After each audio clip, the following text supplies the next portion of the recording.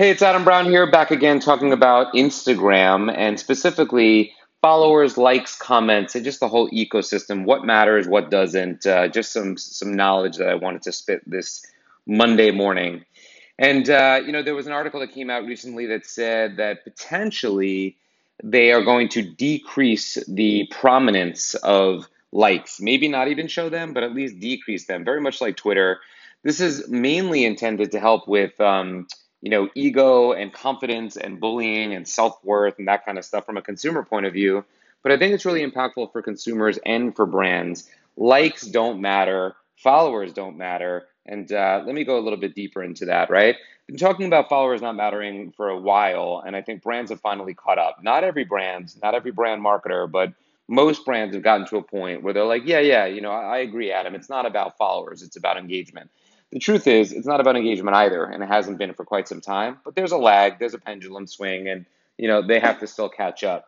So what happens is, when it comes to followers, with organic reach being low and targeting being high and inexpensive, it doesn't really make any difference because you can go after and get the exact audience you want, not just the random number of followers that you have, whether they're real or not, or even exist in today's environment. So now with likes and engagement, first of all, not everyone likes and engages with posts, right? Some people just consume.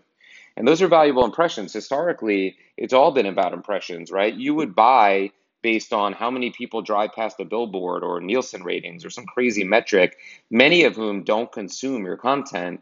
And in today's day and age, it shouldn't have to be that somebody actually stopped and liked or engaged with your message. You're getting cheap impressions, and even better, you're getting the data that's showing that it's being consumed by people. So in today's environment, it really is more about paid media, and that paid media can be to Zucks, Facebook, and Instagram, and it can be to actually going directly to influencers who are giving you niche audience penetration. Even better, you should be driving awareness around that partnership with an influencer by paying to guarantee delivery either among their followers or even a more micro niche audience within their universe, right? I gave an analogy the other day that someone really liked. It's like a billboard on the side of a bodega in a very specific area that you used to pay a premium for. And even better, it's like the person who runs the bodega coming outside and corralling a bunch of people and then specifically showcasing that message and getting people to pay attention and have an interest and then go in the store and buy.